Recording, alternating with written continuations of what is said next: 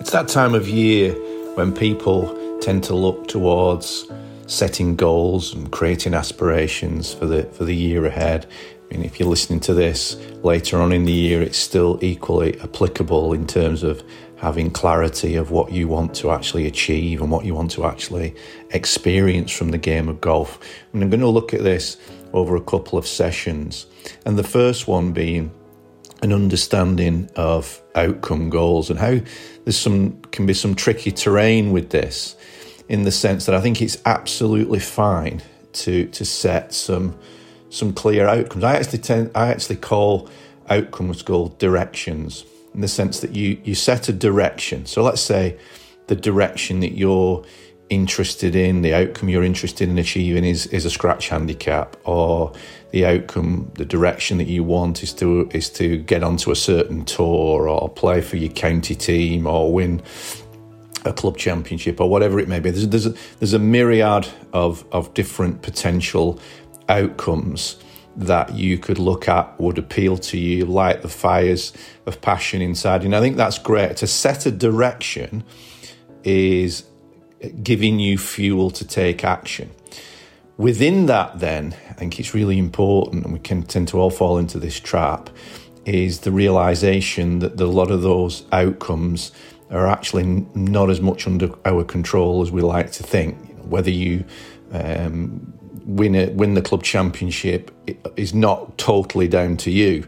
Whether you get selected for your county team is not totally down to you, in the sense that there are other people involved.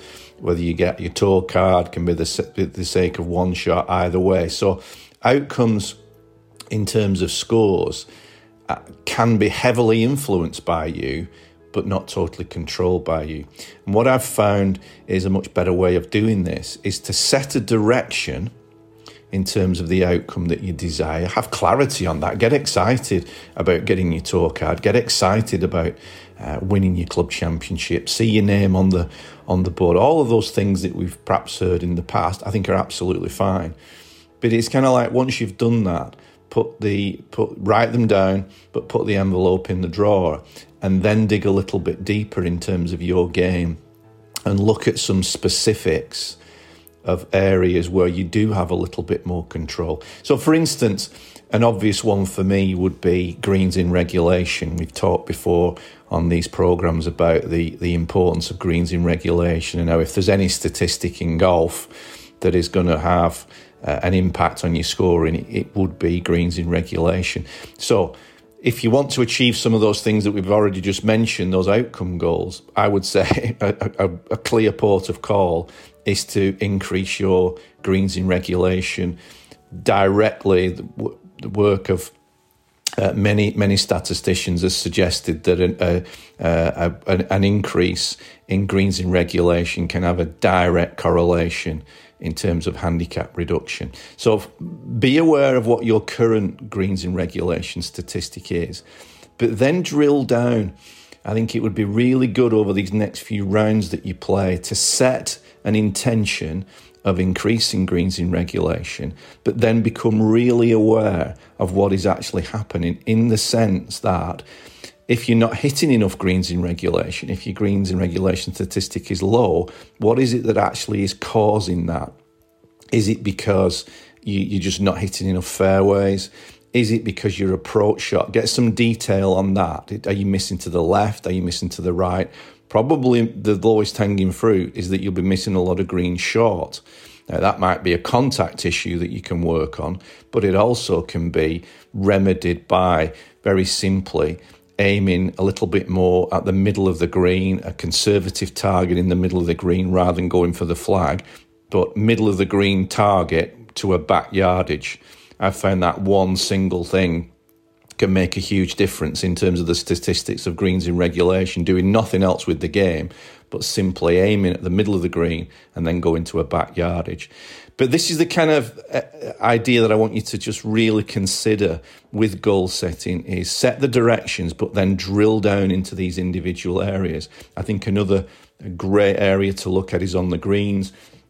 You can divide that up into hole out, 6 feet and in, What are you like in that area? What I call opportunity, 6 feet to 20 feet, and then feel. And so in particular on this, you could look at what's your conversion rate from 6 to 20 feet, what tends to happen with that. And then a great thing that you can do is in your practice, it takes a little bit of time and application, but this is one of the single most important things that you can do in terms of getting better at the opportunity range, that 6 to 20 feet range. Go to the putting green, hit 18 different putts from 18 different places, random distances between 6 and 20 feet. So you'd go 12 feet, 20 feet, 8 feet, completely at random. But then on every putt, note down what actually happens. Because what you want to do is start to become acquainted by your tendencies, and the brain learns from error. And the transformational effect of this exercise with many players, when they really get clear about what they actually do in that area, and then the brain starts to adjust. Do you tend to miss low side, high side, short, long? It's amazing how the self-corrective mechanism kicks in. But overall, this principle with goals is to set some clear directions. Put the envelope away after you've set the direction, and then focus on drill down into the specific areas, things like greens in regulation, things like putts. You can choose lots of different areas within the game to look at. Set some real specific goals there that then encourage you to practice in a certain way, encourage you to build skills.